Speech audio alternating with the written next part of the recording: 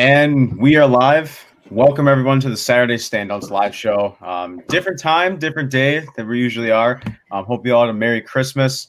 I'm Sam Daring, as always. With me to my left is my awesome co-host, Caleb Skinner. And we have a special guest with us. He's normally the big guy on the college game day, and that's Trill. Trill, it's great to be here with you, man. How's it going? Oh, it's great to be here. Great to be here talking football with my guy Caleb, and we're fellow FSU fans, so can't disagree with him too much. But we're here to talk our shit and have some fun. And they got Mackenzie Milton. That's Christmas came early for those FSU fans. Caleb, how you doing this morning? I'm doing good, man. Santa treated me right yesterday. Had a good holiday season. Looking forward to New Year's coming up. Excited for our special show this morning on a Saturday. We usually you got Trill and Andrew over there with the Unwrapped University Live on Saturday mornings, but we did a little bit of moving around. Brought Trill on as a special guest with us this Saturday morning. So hopefully get you guys going before these games get kicked off for today. Definitely. So to start off, so what we're going to do these next 2 weeks is we're going to break down the bowl games, but instead of designating one episode all at once, we're going to go through today's games through New Year's Eve, and then next week we're going to be doing the New Year's 6 games through the college football playoff. So the bigger games obviously be next week, but there's a few that are intriguing. So let's start off. Caleb, I'll start with you. Which game are you most looking forward to seeing? Yeah, for these exciting bowl matchups. I know most of the exciting ones come after, New Year's Day and everything. So, but we got some pretty decent ones, like you were saying, Sam. But the game that I'm kind of looking forward to, and there's a lot of unknown here, and that's going to be, Oklahoma State taking on the Miami Hurricanes, number 21 ranked team versus number 18th ranked team in the nation. I know Trill was talking about how Tylan Wallace is out for this game. And then Chuba Hubbard has opted out for the rest of the season also. But that doesn't mean you can't build if you're an Oklahoma State team and, build on something positive to end your season, especially with the type of defense that you've been able to have all year. Being able to, shut down a lot of Big 12 opponents is, a difficult thing to do. And, you can't necessarily shut them down. But I think it's going to be a good matchup, a good test for a young Oklahoma State defense as well, going up against, D'Eriq King and whatever other weapons that Miami has, whether it's, Harley out at wide receiver or, Harris, who's run for almost 600 yards and 9 touchdowns now. So, and then you also got, I don't know if Brevin Jordan's playing or not, or if he's still, down for the count like he has been for the pretty much, whole season. But I think it's going to be a good matchup. It's going to be a good way for maybe D'Eriq King to show people who haven't necessarily watched him all year, sling the ball around in a high profile game other than, them playing Clemson. So I think it'll be an intriguing matchup. Not everybody that, we want to be there and see play are going to be, but I still think it's, a top 25 matchup between two very good teams who have, good coaching staffs on there as well. So I'm looking forward to that. I know there's a couple other games that we could have all picked, but, I didn't want to necessarily, double up with one of the games that you guys had. But I'll pass it over to our special guest before we get to you, Sam. So, Trill, what's your most exciting, bowl matchup leading up till the first of, next year? It's actually a bowl game that's happening today. We've got Coastal Carolina taking on the Liberty Flames. And if anyone has paid attention to college football this year, these have been probably two of your better non-Power 5 teams by far this year. Liberty has beaten Syracuse and Virginia Tech and lost to NC State by a point a little more than a month ago. And we've seen what Coastal Carolina has done all year, pulled off multiple upsets, found BYU on a Wednesday or a Thursday and beat them on a Saturday. To me, they've had the perfect season. They've done everything everyone has wanted them to do, played the teams you wanted them to play, 2 top 20 wins. I think this is the game where they're going to show the rest of the country that they belong. They're going to take this as an opportunity to try to embarrass Liberty to the best of their abilities.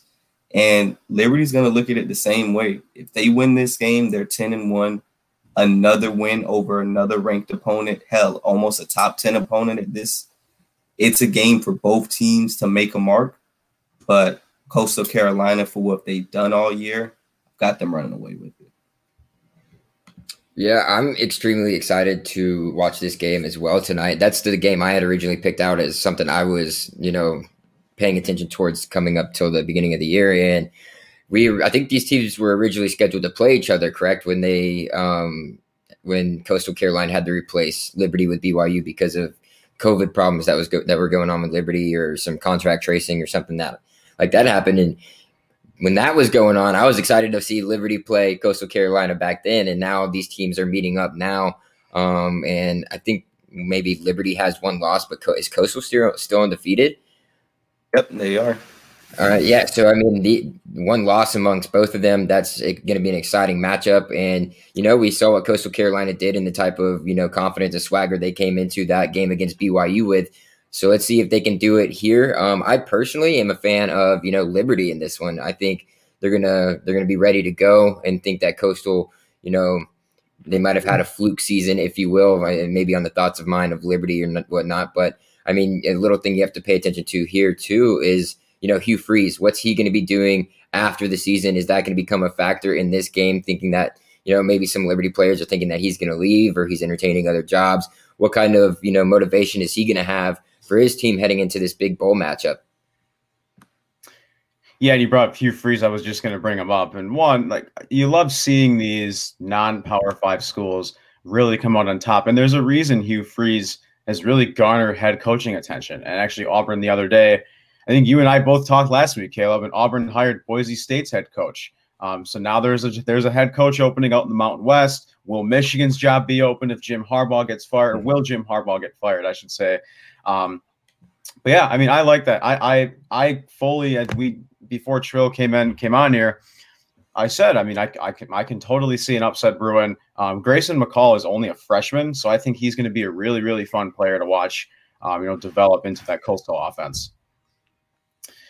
So mine is Florida, Oklahoma. And one of the big reasons, my second choice was actually yours, Caleb, Miami, OK State. Big reason why I picked Florida is because Kyle Pitts is opted out. Kyle Pitts is not playing. And I don't want to go too in depth on Kadarius Toney, but I think this could be a potential big game for Kadarius Toney. Granted, Oklahoma has given up just 90 rushing yards a game.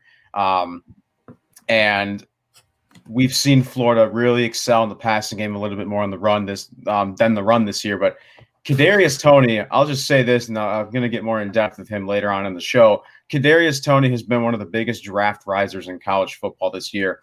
There's Trevin Grimes, who Caleb and I talked about when we were predicting the SEC.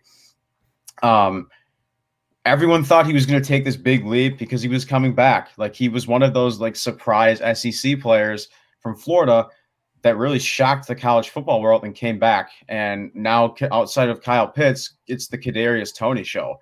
And then you go to Oklahoma. Oklahoma's good, but they're not a legit team. I would argue they're a little bit overrated this season. They went into the Iowa State game ranked 11, and then they beat them, and they went all the way up to 6. In my opinion, I don't see any Big 12 team deserving of the college football playoff. I think if Iowa State would have beaten them, I still don't think they would have deserved it. But Spencer Rattler's good. I think he's going to be one of those players next year that everyone is going to be watching very closely to see if he takes that big leap. Because if you look at their receiving core, Charleston Rambo, I'm pretty sure will be gone. But Marvin Mims Jr., freshman, he's one of those guys that looks very promising.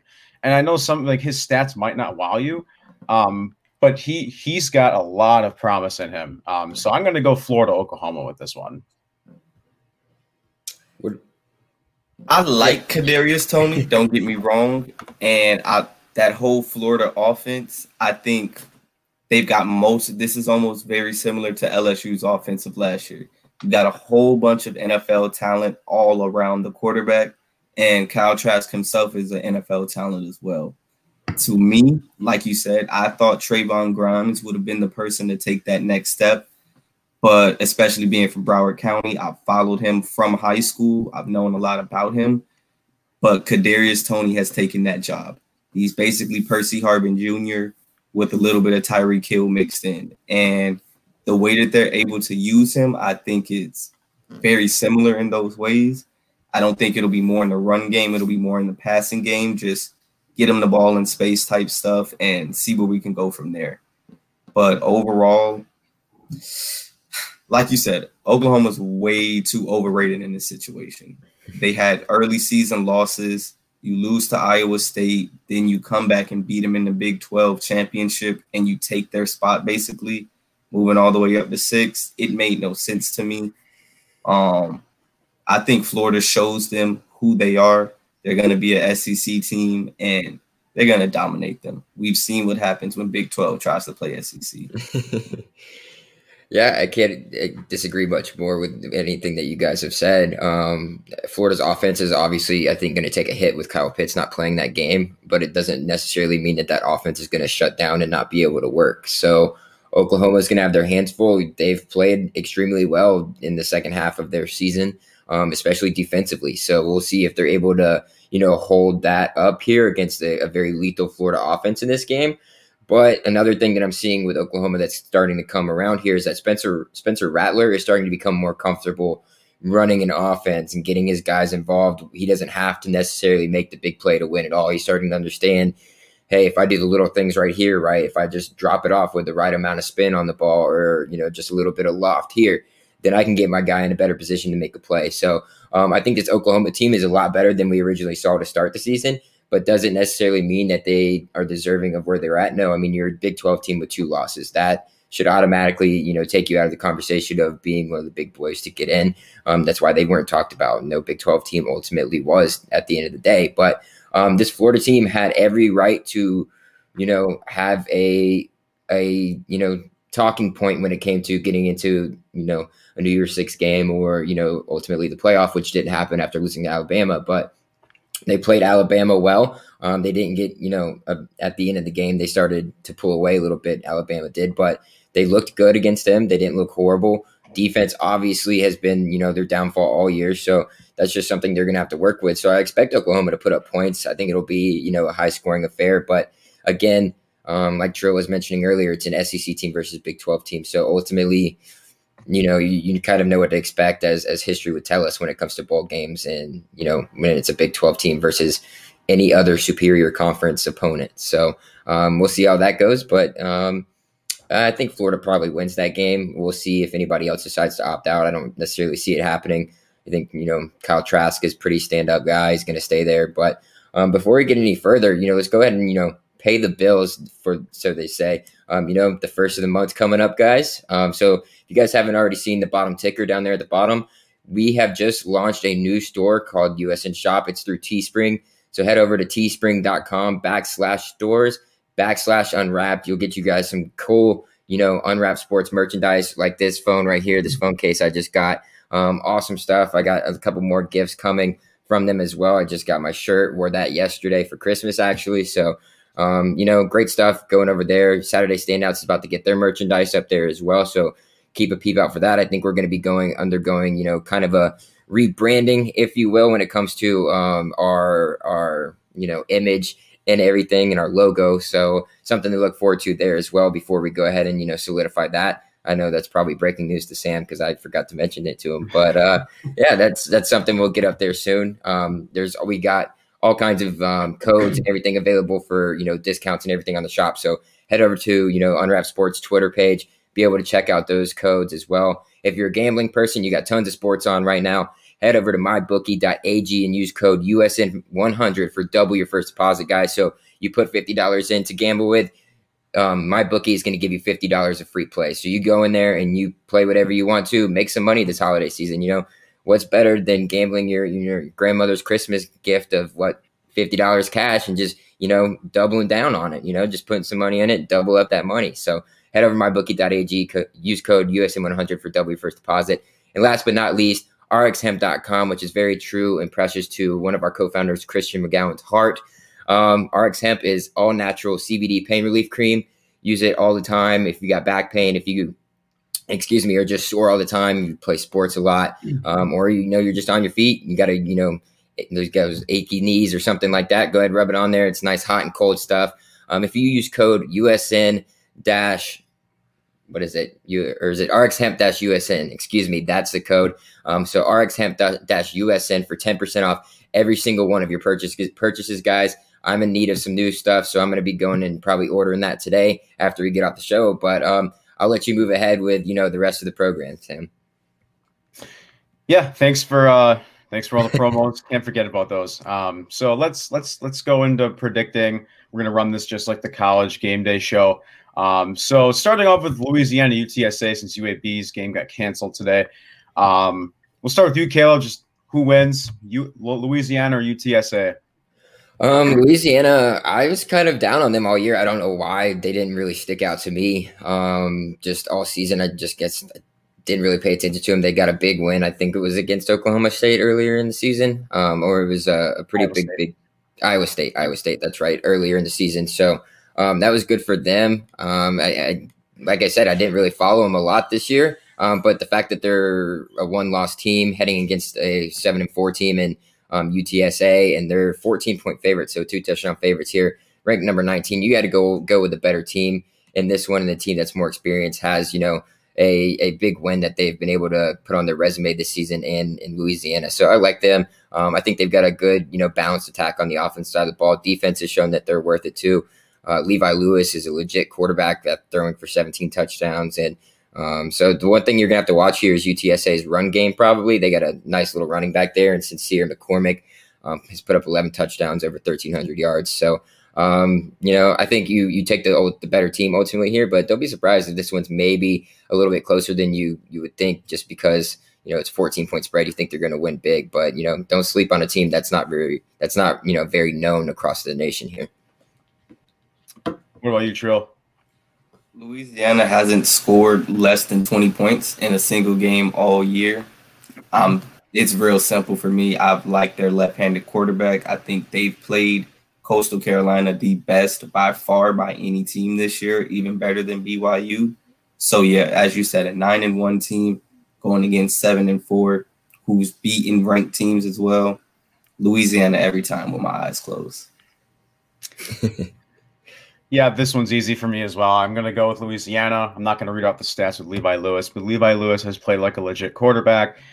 They beat Iowa State 31-14, and you mentioned the Coastal game. They only lost to Coastal by 3, 30-27. So this one's easy for me. I'm going Louisiana as well. Next one is Western Kentucky and Georgia State. I will start with this one. I'll be honest with you, I'm not as familiar with these teams, but I'm going to go with Georgia State on this one.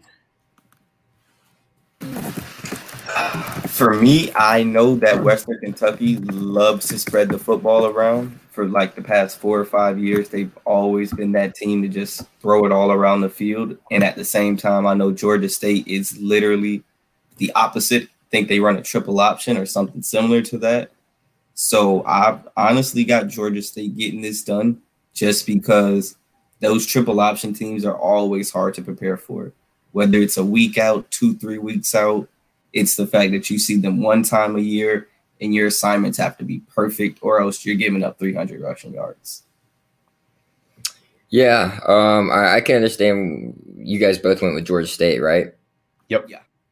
All right. So, yeah, I could understand, why you're going that direction. However, I want you to pay attention. Western Kentucky's played 2 more games this season. They've almost played a whole complete schedule compared to a lot of other teams.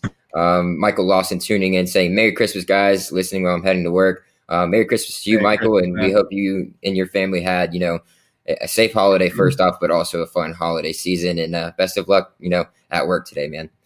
But yeah, I like this Western Kentucky team. I know it's 5-6 team here, but they can put up points, and they give up points too. But if you look at what Georgia State,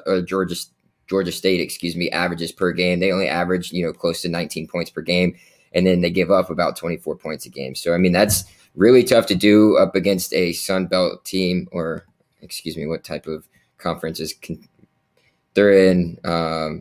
Conference USA, not Sun Belt. So Georgia State's in the Sun Belt. So I think it's a better conference here for Western Kentucky, that they play in a better conference than Georgia State. I think this will be a fun game to watch, honestly. I think Georgia State has only recorded 1 bowl victory ever. I'm not sure how long it's been since they've won. I think they beat Actually, they beat WKU in 2017. So it could happen again. But I like Western Kentucky. A little bit more lethal offense here is gonna do it into Georgia State. So I'll go against you guys on this one. So the next one I believe is canceled Army. So we're gonna go Liberty, Coastal Carolina. True, I'll let you start with this one. Fighting Grayson McCalls, the Fighting Chanticleers, whatever we want to call them. We got Coastal Carolina getting this W today. To me, they're going to show the world why they belong. It's real simple. Yeah, it's hard to disagree with you just based off of what we see from the entirety of this season. So I've been riding the Chanticleers myself. I love Liberty in this spot. I think Liberty is going to be ready to show them that, or show the nation that, hey, we deserve to have this talk too. And you guys are doing all these, ESPN's doing all these specials on Coastal Carolina, but where's the love for Liberty? This small town school out of nowhere as well, who picked up and took a chance on a coach like Hugh Freeze. I think it's going to be a great game, like we were mentioning earlier. Coastal Carolina's favored in this game by 7 points, which is a lot in my opinion. But I mean, McCall's a legit quarterback, knows how to run the system that he's running there in Coastal. I believe they're about to sign their head coach, or did just sign their head coach to, a massive extension of like maybe 7 years or something crazy like that. They're splitting images of each other. Ultimately, you look at their points per game. Liberty scores a little bit over 38 points a game, and Coastal Carolina is right there behind them at 37.5. Coastal's defense has been a little bit better by 0.5 points per game. Total yards about even, passing yards even, rushing yards about even. Defense gives up about the same amount of points, or not points, but yards. So this one is going to be fun, and I know exactly why Trill decided to take this one as like his game to watch, because it's going to be something, and I can't wait to tune into that. But I'll go with Liberty. Sorry, I forgot to make my pick. I'm going to go Coastal, but I don't think Liberty is a team to sleep on as well. And I'm not going to repeat myself with like we have with Malik Willis. But you just mentioned Coastal's coach got a head coaching, or got the extension. But there's one game, not necessarily with Grayson McCall, because he had struggled a bit. I think he had a 42 QBR rating against BYU. And I'll be honest with you, that's a game that I thought BYU was going to win. I mean, I think that was one of those games where people started to take Coastal Carolina more seriously this season. But I think Coastal gets the job done here. I was going to say, I think he went like 18 for 28. The star of the show of that game was CJ Marable, their running back, senior, 2 touchdowns that game. So I'm gonna go Grayson McCall and Coastal on this one. I think they're getting the job done, but I think it's going to be close. I think it's going to be very close, and I don't think Liberty is a team to sleep on. Gotta agree. I have to agree with that. So the next one here, Caleb's. I'll let you start with this one, Caleb, since this is your game. OK State, Miami. Yeah, I think this one's pretty shut and closed with what Oklahoma State is going to be without in this game, and that's going to hurt them, I think, more so than help them. It could help them for all we know. You insert new pieces in there, younger guys, who knows, big game, they might be ready to show out, they might not be. I'm going to bank on the latter there and say that they're not going to be. And I mean, Miami still got pieces, and they still got De'Aaron King, so you can't forget about that. And I'll get into him a little bit more later, but I mean, this is kind of going to be a game where he can show out, or kind of just fade away here in terms of out, when it comes to the NFL draft or anything like that. But it's just going to be too much Miami here. They love to go fast, they love to get you in a misdirection, run a little play bootleg. It's going to be tough for the Oklahoma State defense to get used to that, because I feel like a lot of the times in the Pac-12 you're seeing more of RPOs, excuse me. You see a lot more RPOs than you do maybe bootleg, or any different play action rollouts that, excuse me, that Rhett Lashley and it likes to roll out with a quarterback like De'Aaron King. So it's going to be a little bit of a change of pace for, an Oklahoma State defense. I think it's going to be a lot lower score than people might think to begin with. That's just because Oklahoma State's defense is young, but they are talented and they do make plays. So I think Miami will have a little bit of time struggling with that. And also Miami's defense isn't all that great. So, I mean, you could also see Oklahoma State being able to get some opportunities here or there, whether they take advantage of it or not. I don't believe they do, and I think Miami wins this one fairly convincingly. Being a South Florida person, just want to take this one just because Miami has got a special place in my heart, especially being a Seminole fan. I've got them, like Caleb said, winning convincingly today. I think they're going against a Big 12 team that doesn't match up well in the first place. You got multiple people sitting out. For me, the only question with Miami every week is their defense going to show up? I know what De'Aaron King and Rhett Lashley can do with the offense. I know they can put up 30 points if given enough chances. It's can the defense make stops? I've seen this team give up 45 points to NC State this year, who scored 15 against Liberty. So it's like, make it make sense for me, Miami. Just be a consistent team, put together a full game, whatever it is. But just do the job that I know you can do, and you'll win this game how everyone expects you to.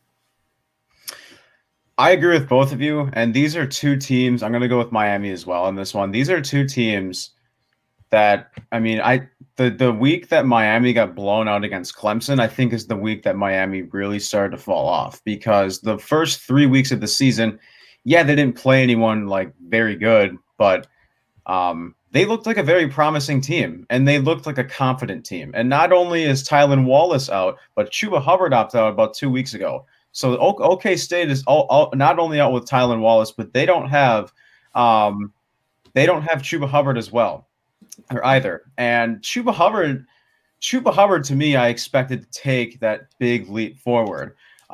He's kind of been on and off all season, and going to OK State, to me, I'm just not. I haven't been overly impressed with them. I mean, they almost lost to Tulsa week one, a game that, you know, Tylan Wallace's first game back from injury.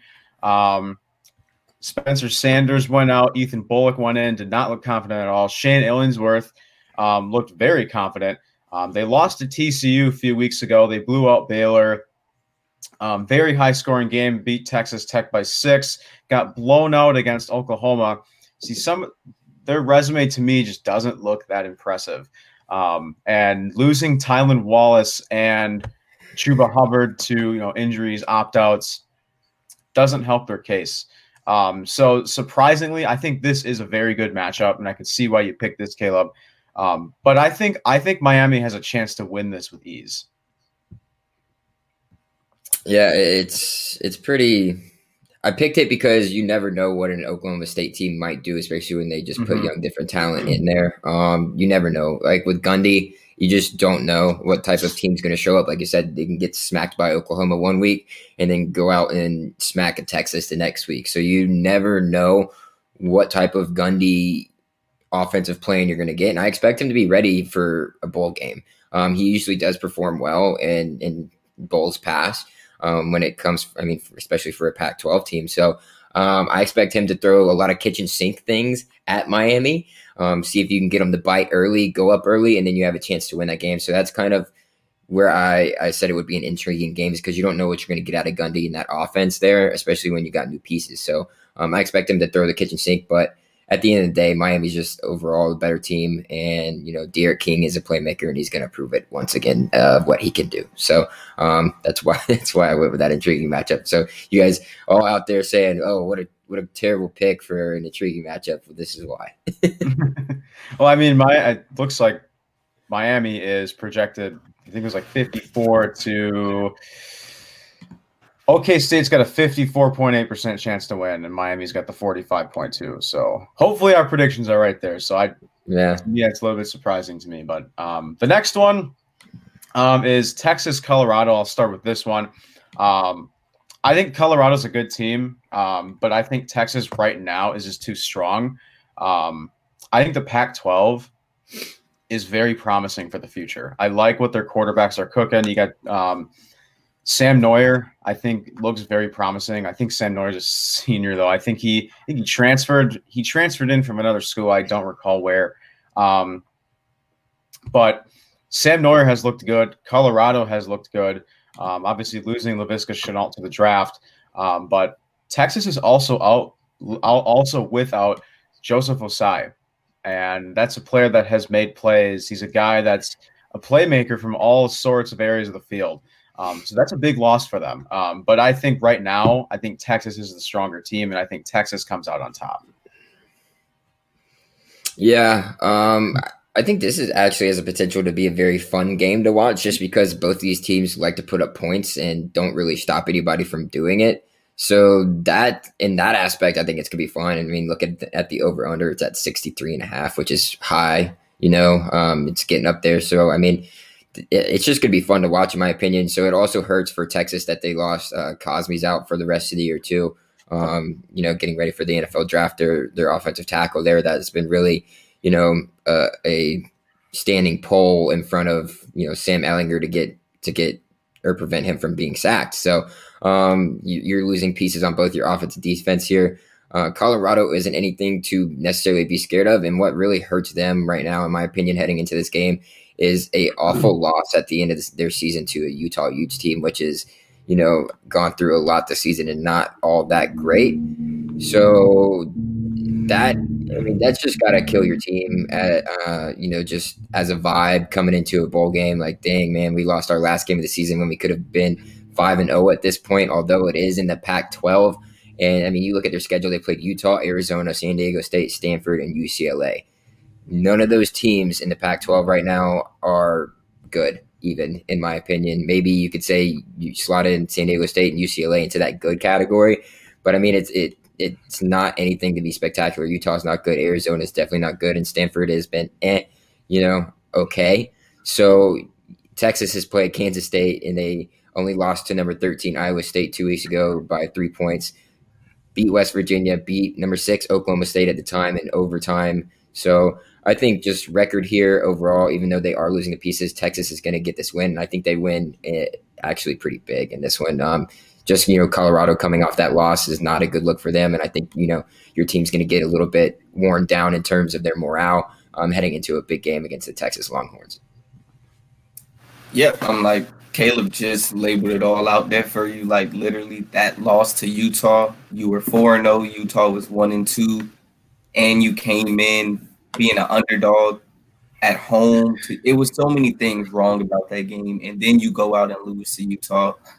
And as you said, Texas losing pieces, but at the end of the day, as long as you've got Sam Ehlinger back there, I've got faith in Texas. He may not be the best quarterback, probably the best quarterback since Colt McCoy or Vince Young, if we're being pretty honest about it. So I've got Texas, like you said, winning big today, winning easily. I don't think Colorado can play with them or keep up with them and the amount of athletes they've got in Texas.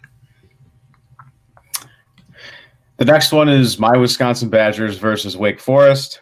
Caleb, I'll let you start with this one.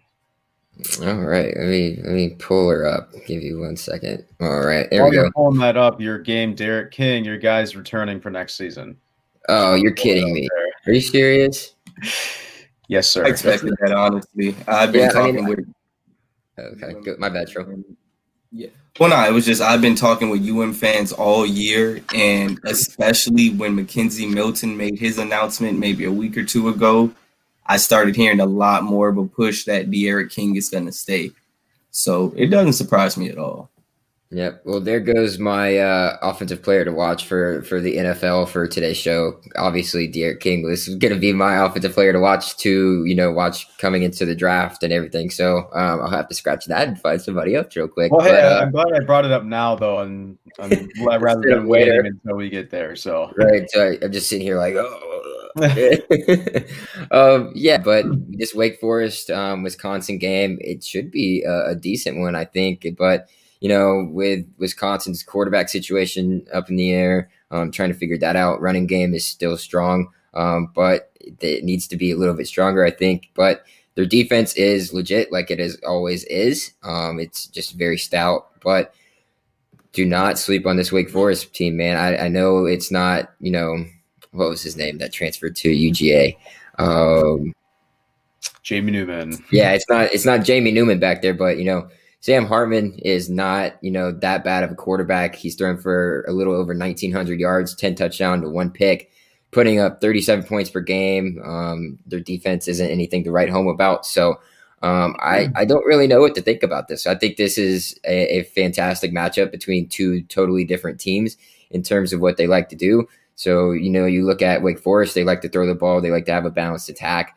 When it comes to the ground game as well, Wisconsin a little bit more balanced than, say, Wake Forest. But it'll be interesting with Wake Forest liking to throw the ball around. Wake is not favored in this one. Wisconsin's favored in this one by a touchdown, which is interesting. But I think I might take Wake to win this game straight up. And yeah, I'm just going to go with that. I'll take the Wake Forest Demon Deacons in that game. Yeah, Sam Hartman, I've been watching him since I think 2 years ago on QB11 or QB1, whatever the show is. But yeah, I've been paying attention to Sam Hartman for a while. He's scary accurate, very efficient. I think he's got 3 college interceptions through 2 seasons, like some crazy stat like that. So I expect them to definitely get the job done today against Wisconsin. Quarterback play is up in the air. I mean, I'm pretty sure we all remember Wisconsin's first game with Graham Mertz, and hell, he was in Heisman discussions after that game, and we saw where that went. So I'm going to stick with Wake Forest getting the job done. I'm not betting against the ACC team, although this is not a good matchup, especially with a Wisconsin team who always spits out running backs, 200 yards rushing a game. It's not a good remedy, but Sam Hartman gets the job done with Wake Forest with the W. See, I had Wake Forest. But I'm going to change my mind and go Wisconsin. But Wisconsin has a 72.4% chance to win, which to me is very surprising for this, just because how they played all season. I did text EK the other day. Jack Cohn's hitting the transfer portal, and Jack Cohn was clear to play last week against Minnesota. And when Mertz got benched for Chase Wolf, I feel like that might have maybe even sealed the deal. But yeah, I mean, sure, you just mentioned when Mertz played Illinois, he went off, and people were tweeting out Mertz for Heisman. And then I think the Northwestern game was a trap game, and that was one of those games. After that game, Peyton Ramsey, Patty Fisher, and all those guys were like, "Oh, people need to take us more seriously." This Badgers team, Paul Chryst is a good coach, but at other times he's also a very frustrating coach, because there's teams every year. There's a game every year that is a trap game. Last year, we lost to Illinois by a field goal at the end of the game, a game that should have never been close. And 2 years ago, we lost to BYU. The team that had Sione Takitaki, who's now in the Cleveland Browns. That's always why I always remember that name, because he went off against us. But the Badgers have been an up and down team all season, and halfway through the season, they really started to fall off. Graham Mertz showed a lot of his struggles, especially started with the Northwestern game. But I'm very surprised to see Wisconsin being favored by that much. And I think Wake Forest is a big passing team. They've averaged over 250 passing yards a game. And Wisconsin has a young secondary, led with Scott Nelson, Madison Cohn, and Fione Hicks. They've got very young, and their secondary has a lot of potential. And as for the run game with Wake Forest, you don't see a ton of it. They're a big passing team. But a guy to watch for that defense is Isaiah Loudermilk. And this isn't necessarily my defensive player to watch, but Jack Sanborn. Jack Sanborn was a guy that everyone expected to take a big leap. I guess Badger fans expected to take a big leap. Big shoes to fill. I mean, they don't have Chris Orr. They lost Bond. So I'm going to go with Wisconsin on this one, but I think it's going to be a very close game. Okay. The next one is Iowa, Missouri. And Garrett, I hope you're listening to this one. True, I'll let you start with this one. I'm rolling with my man Garrett from Iowa. I've got the Hawkeyes smashing Missouri today. It's not even close. I think Missouri, they've been a surprise more than anything this year, especially with that early season win against LSU. But other than that, they've been exactly what I've expected them to be. An offense that can put up some points, but at the end of the day, a defense that can't stop anybody, like at all. So I've got Iowa rolling, hell, at least 14-point win today, at least. Yeah, I think Iowa wins convincingly. Oh, sorry, Caleb. I think Iowa wins convincingly as well. I don't remember who I was talking to about this, but I feel like Iowa is ranked just about where they should be every year because they're always a team in the Big Ten that has created chaos. They create upsets. They only lost to Northwestern. I think it was by 1. They only lost to Northwestern early in the season by 1. Nate Stanley, obviously a pretty decent loss. Forgot the defensive player's name. Golston, Deshaun Golston or something. They always have sneaky good players that just nobody talks about. And as the season progressed, the Big Ten, I feel like, did not look as strong. But Iowa has been a very consistent team all season. And I've got Iowa convincingly. I think Iowa wins this almost with ease. Yeah, it's no shock for me to see Iowa in this position. However, I am shocked to see after the start of the season that they had how they were able to turn it around, especially after all the off-field drama and things that were happening up there to even prior to the season during the offseason. So for them to overcome the 2 early losses of the season and what they had to go through in the offseason and all the drama and hysteria that was surrounded their whole program ultimately within the coaching room and coaching staff and everything. So for them to pull out and be 6-2 right now and be the number 15 overall team in the nation is, perfect. Like you said, Sam, is that it's just they end up perfectly placed every single year. And, that's right where we find them today. Missouri's kind of that middling team. They can put up points, but defense, like Trill said, can't stop anybody for the love of themselves at all. Both teams, they like to balance it out. Missouri more of a passing team than they are running. Iowa, like a typical Big Ten school, likes to run the ball and then, work in the pass after that. So contrasting styles, but what ultimately this comes down to is what I was able to do on the defensive side of the ball, only allowing 16 points per game and 107 yards rushing per game.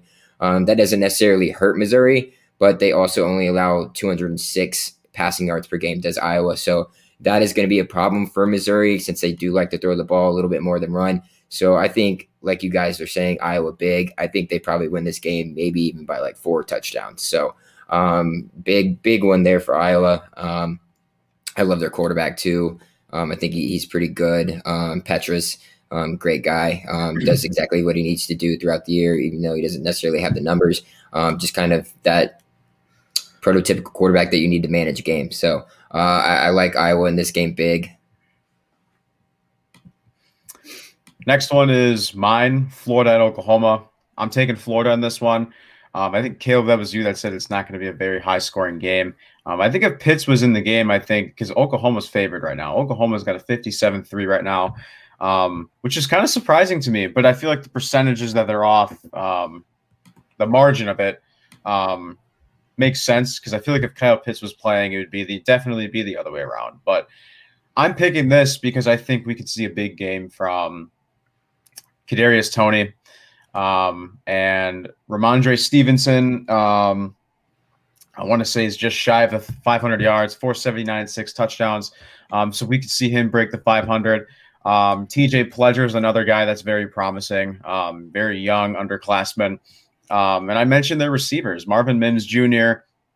They're young receivers. Their young offensive players have shown a lot of promise. And I think if Spencer Rattler can lose in fashion and put up impressive numbers against this SEC team that is elite, I think Florida's overrated, but I think this year specifically, I think they're a little bit less overrated because they've lived up to the hype. I mean, other than their loss to LSU and A&M, they've lived up to their hype. And Kyle Pitts not playing, when Kyle Pitts is on the field, you can really see how well that chemistry is with that offense. And it's still consistent when he's not playing, but I'm really, really interested to see how much involvement Trevin Grimes will get, because we've just talked about this earlier in the show. Kadarius Toney's taken over. Kadarius Toney's shifty. He's one of the big draft risers in this year's draft. but no, Kyle Pitts. They think it's going to be interesting to see how much involvement we see out of Trevin Grimes. I'm taking Florida for this one. As much as it pains me, I don't want to go with Florida. Me and Caleb know how this goes, but I've got Florida's defense stepping up today, showing out. No throwing of the shoes this week by Marco Wilson. I think they get the job done, keep their cool, and they show another Big 12 team what it's like to play SEC football, and they'll blow them out. Yeah, it's pretty nail and coffin shut door here. It's nothing you can really get away from in terms of Florida's offense and what Dan Mullen's been able to turn it into. And defense might have slipped this season, but I think, like Trill was saying, they get it together here against a Big 12 team that they should, very maybe semi-easily be able to figure out in terms of what they're trying to do, what Lincoln Riley's trying to do. I do think it might be a little closer than people might originally think, but I mean, it's only a 3-point spread. That's probably based off of the way Oklahoma has looked down the stretch here. Garrett saying, don't know who wins, but hit the over all day. It's sitting at 71.5 right now. I think I was talking about the Miami game being a little bit lower score than we thought, not this Florida game. So, excuse me. So yeah, put your money on the over here. Expect both teams to put up points. The thing is when it comes to Oklahoma's defense, I don't trust them as much as I do trust Florida's offense. So that's where it comes into play for me. I think Florida wins this game. I don't know if it's going to be a huge win, but it'll be a win for them. It'll be good to, for them going into next year where they're going to have a lot of question marks. Trask is most likely heading to the NFL, and you're probably going to lose Tony and or Grimes or as well as Kyle Pitts, who is already, leaving. You'll be able to build off your defense, though, because it's very young. But, yeah, it's going to be a fun game. It's 3 versus 6, I think. Or not 3 versus 6, good Lord. What are they ranked? I don't even know. 7 versus 6. So, yeah, it'll be a good game between these two teams. I expect Rattler to have a good game, but it's also his first bowl game, so we'll see how he performs in that. But, yeah, give me Florida even to cover the 3 points. I think they'll win by about 7 or 10 points here in this one. Next one is Tulsa and Mississippi State. Caleb, we'll go back to you. Oh, he's getting me when I'm trying to pull up the score. Tulsa is a pretty good team. Mississippi State is not a good team. So I think this one's fairly easy to call too. I think I like Tulsa in this. Let me just make sure I'm not speaking out of the side of my mouth here. Tulsa is 6-2 versus Mississippi State team who's 3-7, lost pretty much every single piece that they could even think about having a good season with this year, and Tulsa's only favored by 2.5 points. So immediately jump on that if you can. Tulsa's a much better team than Mississippi State. I know you don't really know what it comes to when you have the old pirate there as your head coach. And he's just going to bust open the doors in the wide receiver room and just tell them to go long each and every play. So I don't think it's going to work up against the Tulsa team, who is a decent defense as well. Give me Tulsa all day, and I think that's an easy cover. So if you want to put your money down on that one, go ahead. Yeah, we've seen, like Caleb said earlier, Tulsa played Oklahoma State to within a field goal or I think a touchdown to start the season off. This team is a lot better than everyone wants to give them credit for, 6-2, and that's one of their losses right there. Like Caleb said, one of their safer picks of the day. Smash Tulsa. Yeah, I'm taking Tulsa too, and I like this Tulsa team. And they almost beat Cincinnati.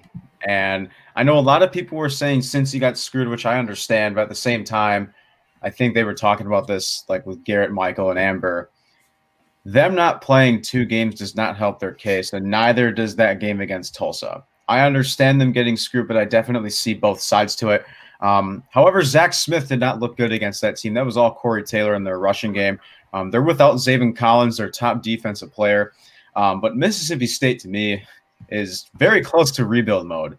KJ Costello has not really shown a lot of potential over at Mississippi State. Yeah, it has been 1 year, but I think he also missed, or like he just said he's not playing or something for the rest of the season, I think, too. Right.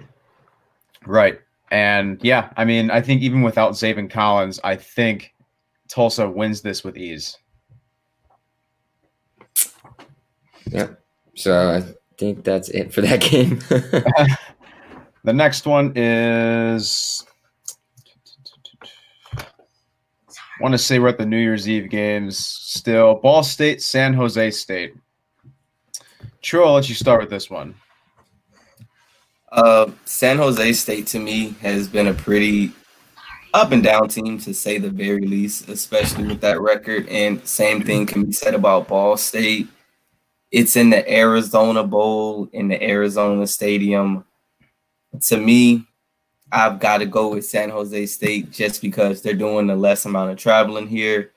Although that doesn't sound like a big deal, I feel like Ball State having to come from cold place, coming down to the warmth in Arizona, it's definitely going to have a factor in this game. So got San Jose State getting this W and cruising through this bowl game. Not a blowout, but I've got them at least by 7. Yeah, I like this pick. I actually have it as a blowout. San Jose State's undefeated. They beat the likes of Boise State, Nevada, who are both good teams this year, and San Diego State is pretty decent. UNLV is pretty decent, and Hawaii, who was kind of a surprise team this year as well. So you put wins up against those type of teams, and then you look over at Ball State, even though they are 6-1. Don't forget that they play in the MAC. All right, so that's the Mid-American Conference, if for those of you who don't know, and it's pretty much just a scoring fest. Who can score more and not mess up too many times in a game. So they are 6-1, but the teams that they play aren't necessarily up to the level that San Jose State plays with. I mean, Western Michigan's decent, Buffalo's decent. I mean, we saw yesterday Buffalo's a good team. Picking up that win yesterday was huge for them. But other than that, I mean, Central Michigan's okay. These teams, you have a MAC team and then a team that comes from I forget, is it the Mountain West that San Jose State is in? So I like them to the better conference, better team here. I think it's probably a 14-point win for them, somewhere around 14, 21 points. I like San Jose State. Yeah, I'm also taking San Jose State, and you brought up the Boise State game. That's one of those games, not only has San Jose State been consistent, but Boise State has been one of the most consistent teams in the Mountain West in recent years, for quite some time now. And Nick Stark will put up 3 touchdowns. Trey Walker put up a touchdown himself. So I think I like San Jose State here. To me, it's not that hard. And this is going to be a nice test for Ball State, a 6-1 team that plays in a conference that isn't overly impressive, but I'm taking San Jose State on this one. So we've got 2 left. So next one is West Virginia and Army. I'll start with this one. This is another one. Army I'm not too familiar with, but I'm definitely going to go West Virginia on this one. Jarrett Doge, I don't want to botch his name. He's looked like a very promising quarterback all season, and I feel like West Virginia has been a team that has had impressive wins, but then again, some of their losses don't look good. But Army's not a bad team, but I think this could be a low-scoring game. I've got West Virginia. Yeah, I think I like Army a lot in this game. I know it's against a West Virginia team who is playing in the Big 12, and Army and who they play. But I mean, you're going up against a triple option team. It's never easy, especially when you don't have time to prepare. I mean, you have 3 weeks or so to prepare, I guess, is what they've had. But I mean, to me, that's not enough time to be able to learn a full triple option offense and what you're about to face, especially when you haven't had any experience of that throughout the rest of the regular season. I think that's going to hurt them. And I think Army is fired up. We've heard all the noise about why isn't Army getting any, looks to play in a bowl game prior to them, getting this game. Why, since they're canceled, they can't play anybody since their other team canceled, blah, blah, blah. And after all that, they're finally getting to play a bowl game. It's been such a big deal and been looked at and scrutinized by the media members all over the place. You're right, Sam. It's going to be a low-scoring game. But I think Army being able to have that triple option attack is just going to work in their favor. Obviously, they don't have very many, passing yards. They only average about 43.6 yards passing a game, but they average close to 300 yards rushing a game. So that'll be fun. And their defense is pretty legit, holding opponents to 14 points a game. So we'll see how they do up against the West Virginia Mountaineers team who, likes to run fast and has a bunch of playmakers on the outside. So it's going to be a closer game than people think. West Virginia most likely wins, but I'm going to go with Army straight up in this one. I've got Army in the upset. I've been looking over these games, listening to everything you just said, and Army played Cincinnati, number 8 at that time, only lost by 14, and their only other loss came to Tulane. I look at West Virginia, and their losses are a lot worse and to way worse teams in this situation. So overall, I don't think West Virginia has the defense to, especially in a week or two, employ and stop the triple option. I think maybe they can try to get in the way. But if Iowa State was able to drop 42 on West Virginia, I've definitely got Army doing at least 20 plus. So, and like you said, low scoring game all around just because it's going to be run. So Army in the upset. Last game is Arkansas TCU. I'm taking the upset on this one. I'm taking Arkansas. I think, Caleb, you mentioned it. Arkansas is a good team. They're not great, but they're good, and they're 3-7. I don't think their record shows how good they are. And I think, Caleb, you kind of alluded to the creativity in their offense. I mean, some of their players like Mike Woods and Rakeem Boyd, their stats aren't going to wow you, but they're talented players. Rakeem Boyd, I believe, is a junior or senior, so he'll be leaving for the draft. I think he's a senior. Mike Woods was their Mike Woods was their leading receiver last year, and I think he's got about 400 to 500 yards right now. They don't have a single player, if I'm not mistaken, that's at the 1,000-yard mark.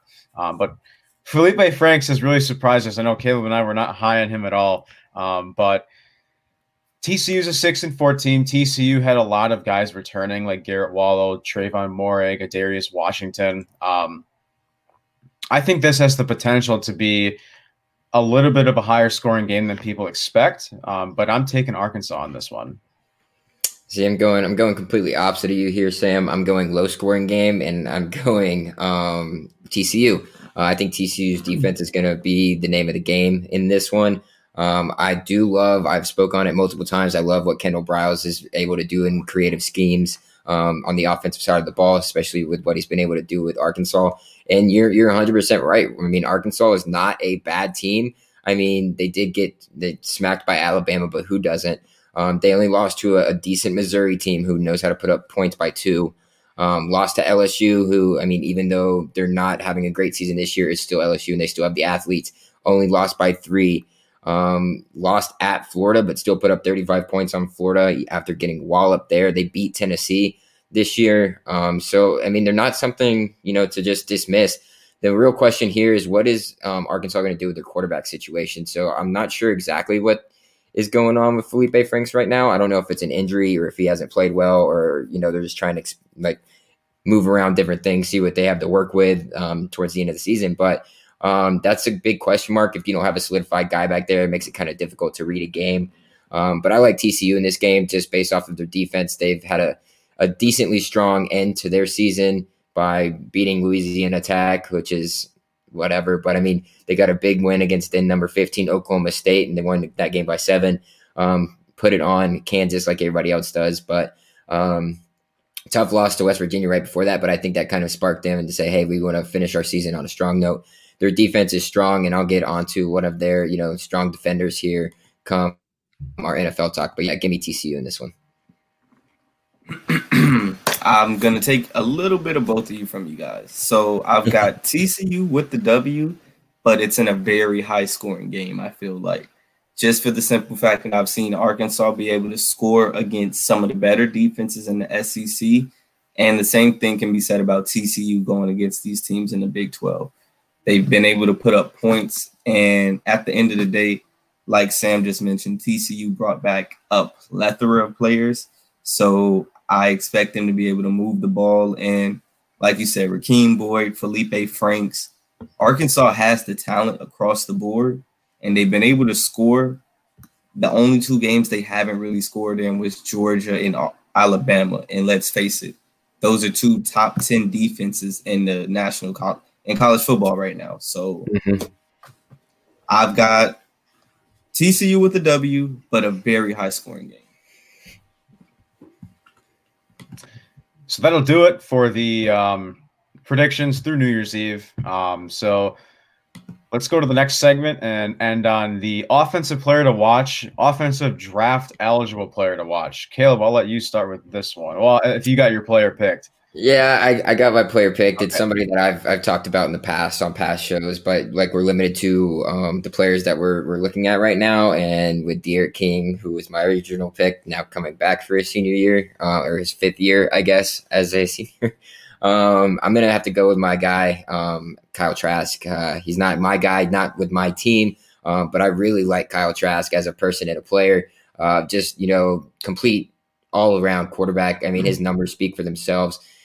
First in passing yards with 4,125, first in touchdowns with 43, tied 57th with only 5 interceptions. So doing the right things. And this was his senior year, time for him to show out. And he absolutely, did. He had a great year last year after taking over after that offense with Felipe Franks. And he's just, taken over faster. That reminds me a lot of, what Joe Burrow was able to do with LSU 2 and 3 years ago, or a year and 2 years ago, where he had a decent year, but then that next year he kind of took off in that offense that Coach O placed around him. And that's kind of what I was able to see with Kyle Trask this season, putting absolute stellar numbers. I think if he doesn't lose 2 games or doesn't lose to LSU or doesn't lose to Auburn, who did they lose to? Not Auburn, Texas A&M earlier in the season, then you probably give Kyle Trask the Heisman, even with his loss to Alabama with the way he's been playing this year. So I think this is, he did have some moments in that Alabama game where they weren't very smart decisions.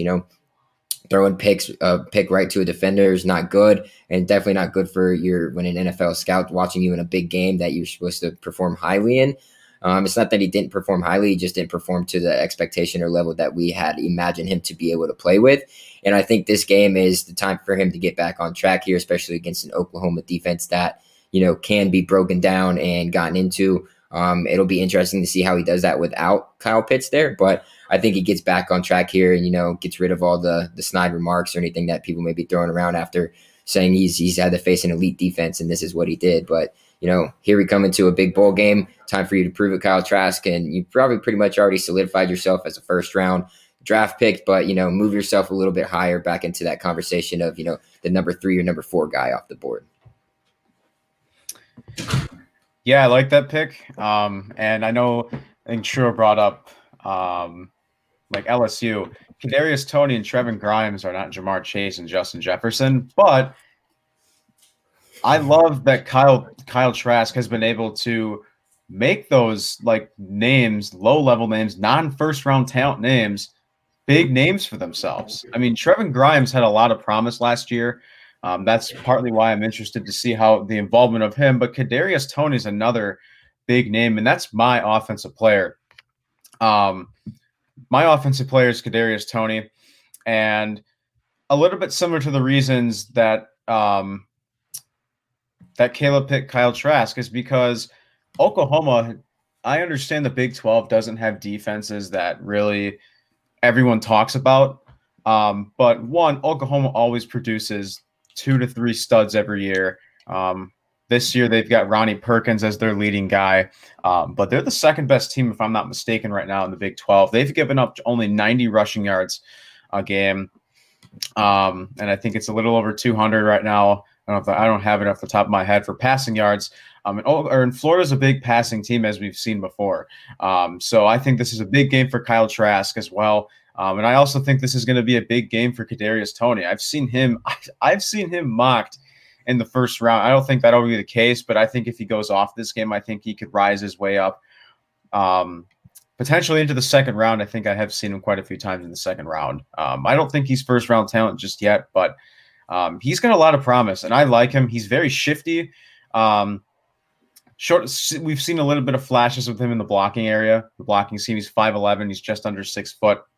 So not really your big-bodied receiver, but he's shifty. I mean, Caleb pulled up that the highlight reel a few weeks ago, about a month ago. He's shifty. I love him as a return specialist. I think he'd be a very, very good return specialist. And without Kyle Pitts, Kyle Trask has still performed at a high level throughout the season. Yeah, you can tell the team is on. That offense is really rolling when Kyle Pitts is on the field. But that team is not a bad offense when Kyle Pitts is not on the field. So I'm going to go Kadarius Toney, and I really like the Kyle Trask pick as well.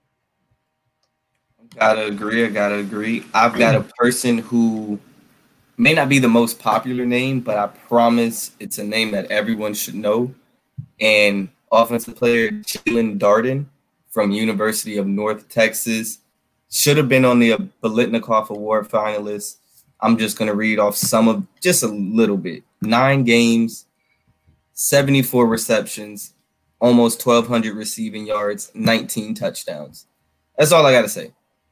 At 5'9", 174 pounds, being the number 1 receiver, built basically just like Kadarius Toney, if not smaller, I feel like he's got all the upside in the world. We see what these receivers like Tyreek, Terry McLaurin, your Hollywood Browns, your smaller receivers are now starting to become more of a wave, and people are taking chances on them again. So I would definitely have Jalen Darden. Like I said, he should have been a Biletnikoff Award finalist at the very least, because these award finalists are, and don't get me wrong, Kyle Pitts deserves to be there. Devontae Smith deserves to be there as well. But Elijah Moore with 80 receptions and 8 touchdowns compared to this dude is nowhere near him. So that's the name I've got on offense, Jalen Darden. He's going to come out and run it at the worst of 4-4. At the worst of 4-4. And, yeah, that's my receiver. It's crazy. You bring Darden up right now, Trills, because, like, I think it was about maybe 3 weeks ago, or I don't know. I was Perry filled in for Sam, and I was trying to go for an offensive guy who not a lot of people knew about, and I came across Darden. I was like, I put on his tape, and I was like, oh my god, dude! Like, this kid is insanely good. Like, I love Kadarius Toney, but this kid is like Kadarius Toney on crack, dude. He is. I'm not playing with you, Sam. Like, go put on this dude's tape. He is absolutely incredibly good. I think he'll be, probably a team's like number 4, number 5 wide receiver once he does get drafted. If he does get drafted, I mean, he's so unknown that there's just been talk about him going undrafted. And if you can get this dude undrafted, dude, you got a steal and a half, because this kid is absolutely stupid with the ball in his hands. Not only that, but without the ball, he makes defenders look silly. He makes, like, it's just ridiculous what this kid is able to do. So I'm glad you picked Darden here. And the numbers speak for themselves, so you don't even have to really talk other than that. Numbers and film. Right, and I think the big thing that stands out with Darden as well is his acceleration after the catch. A lot of people talk about Kadarius Toney, the shiftiness, what he does after the catch, and not many people talk about. Like, I think a big reason definitely is he doesn't play at a Power 5 school, and that's a big reason why nobody talks about these players. Come draft time. I mean, I would even say about a month or 2 before the draft, people will start to pick up on these players. And there's one guy named James Prochet out of SMU that not a lot of people talked about up until like a month or so before the draft. So I think that could potentially be a guy that will really start to come around when people get deeper into digging into draft prospects. So I like that Jalen Darden pick as well. For sure. I mean, he reminds me a lot of Prochet, just for the simple fact that he's a number 1 receiver at a small school. That's it. Mm-hmm. Now, for defense, I think I've got another name that everyone should know, but he did not play at all this year. He actually chose to opt out, and that's Gregory Rousseau from the University of Miami. 6'5", 235. In high school, the kid returned kicks, played safety, receiver, and then he gets to college and they make him put his hand in the dirt. That athleticism is not out the window, especially being from South Florida. You have to be able to play sports all your life. So I've got Gregory Rousseau easily, hands down. He's going to be a top 5 pick. Whenever the combine happens, if the combine happens, however they do with COVID, he's going to come out 6'5", run a 4.5 or better, throw up 20+ in the bench, and it's going to be like, oh, my God, who's this freak? But he's been sitting here this whole time. He just decided to opt out this year. Yeah, and that's something that Sam and I have been noticing is when it comes to, draft stock and everything, is that a lot of people and a lot of draft analysts and others out here that do these type of things are dropping him into the late of the first round. And I mean, I haven't seen anywhere he's dropped into the second round, but I mean, I'm sure there's those ones out there that do. But I think, like you're saying, Trill, if there's a combine, this kid's just going to test out of the waters and blow every single scout away. So even though he did opt out, I think if he does have a combine, he will blow away all of the other competition that's out there. And then you can just go based off of his film previously. But I mean, not having this year for him and opting out probably hurt him more so than it did a lot of others, just because a lot of other defensive ends, for example, Kwity Paye was able to make, more of a name himself this year at Michigan. So I don't mind that at all. I think he can improve his draft stock once the combine comes, but I still think he'll be going first round, and I like the pick. Yeah, I agree. I still think he's going to go first round, and I'm really fascinated to see where, because Caleb hit it right on the money. There's tons of other edge rushers that have really started to pop off, and Kwity Paye is one of them. Aiden Hutchinson's another one. Another one that is actually mine is the other Miami guy, and it's not Quincy Roche, because I think it's Jaelan Phillips. Jaelan Phillips, I think the beginning of the season, Quincy Roche was talked about a little bit more. And the matchup that everyone was looking at was Quincy Roche up against Christian Darrisaw. Christian Darrisaw, I think, is one of the best tackles in this draft. Yeah, I think outside of Penei Sewell, there's a pretty large margin. But I think Christian Darrisaw has a chance to be the second tackle off the board. But I've got Jaelan Phillips. He's lengthy. He's athletic. He's very active with his hands. The one knock, he's been injured throughout college. And if you're going through all these injuries, I understand they're minor, but if you're going through all these injuries throughout college, that's a red flag in my opinion. And there was one player that he did pretty decent this year with the Jags. And that's a big reason why I was worried, and that's Laviska Shenault from Colorado. Laviska Shenault went through a small series of injuries throughout his college career at Colorado. But Jaelan Phillips, I think, has a very bright NFL future. And I think if there's a team that can unlock his full potential during his rookie contract, that's going to be huge. And I like this. And the fact that Chuba Hubbard and Tylan Walls aren't playing in that game, we could see a big game from Jaelan Phillips. Yeah, I like the Jaelan Phillips pick a lot. I like both of you guys taking Miami defensive ends there. I don't know how I feel about that, but one day, Minor Trolls and Knowles will be back in that conversation, talk about defensive ends. So, but for now, my defensive player to keep an eye on here is going to be a safety out of TCU, and that's Trevon Moehrig. We talked about him prior to the season. We were going through our Pac-12 preview, and he's just an all-around, safety, guys. In a shortened season, still put up good numbers, 47 total tackles, 30 alone, 17 assisted, 9 passes defended with 2 picks. So, I mean, in a shortened season where he only got to play about half the games that he's used to, he put up half the numbers that he put up last year and probably was on pace to go ahead and break those. So, getting more playing time here, he played well against West Virginia, extremely well against West Virginia. And he played well up against Oklahoma State, too, where he had 2 passes defended for a pick. Also had 2 passes defended in a pick against Texas Tech. So he shows up when his time is needed, and he pretty much plays all over the field. You can't really point him out whether he can be in combo coverage. He doesn't have to necessarily be or anything like that. And can just play safety over the top too. So, I mean, he's a great, safety prospect here. I'm sure he's probably dropped a little bit based off of, just the shortened season, not having as much on him and, maybe not having a type of season that he probably projected himself to have or that others did. But again, weird season. You just got to roll with the punches here. But here's another way for him to get on board here. And prove to NFL scouts that, hey, keep moving me up because I'm going up against an Arkansas Razorbacks offense that is nothing to, joke around about, especially under a great offensive mind like Kendall Briles there. So if he can have, a pick and maybe a couple passes defended like he has had in the past, I think this will be a good showcase for him to, end his career off, very quietly there at TCU. Yeah, I like that pick as well. And not only has the defense as a whole been a very intriguing, big hype Big 12 defense to watch, but that TCU secondary has been very exciting to watch, and that's a very versatile guy. So I really like that pick as well. I'm just looking at his stats in 6'2", 202. He's going to be someone that at the next level, they're going to use him in a lot of different ways.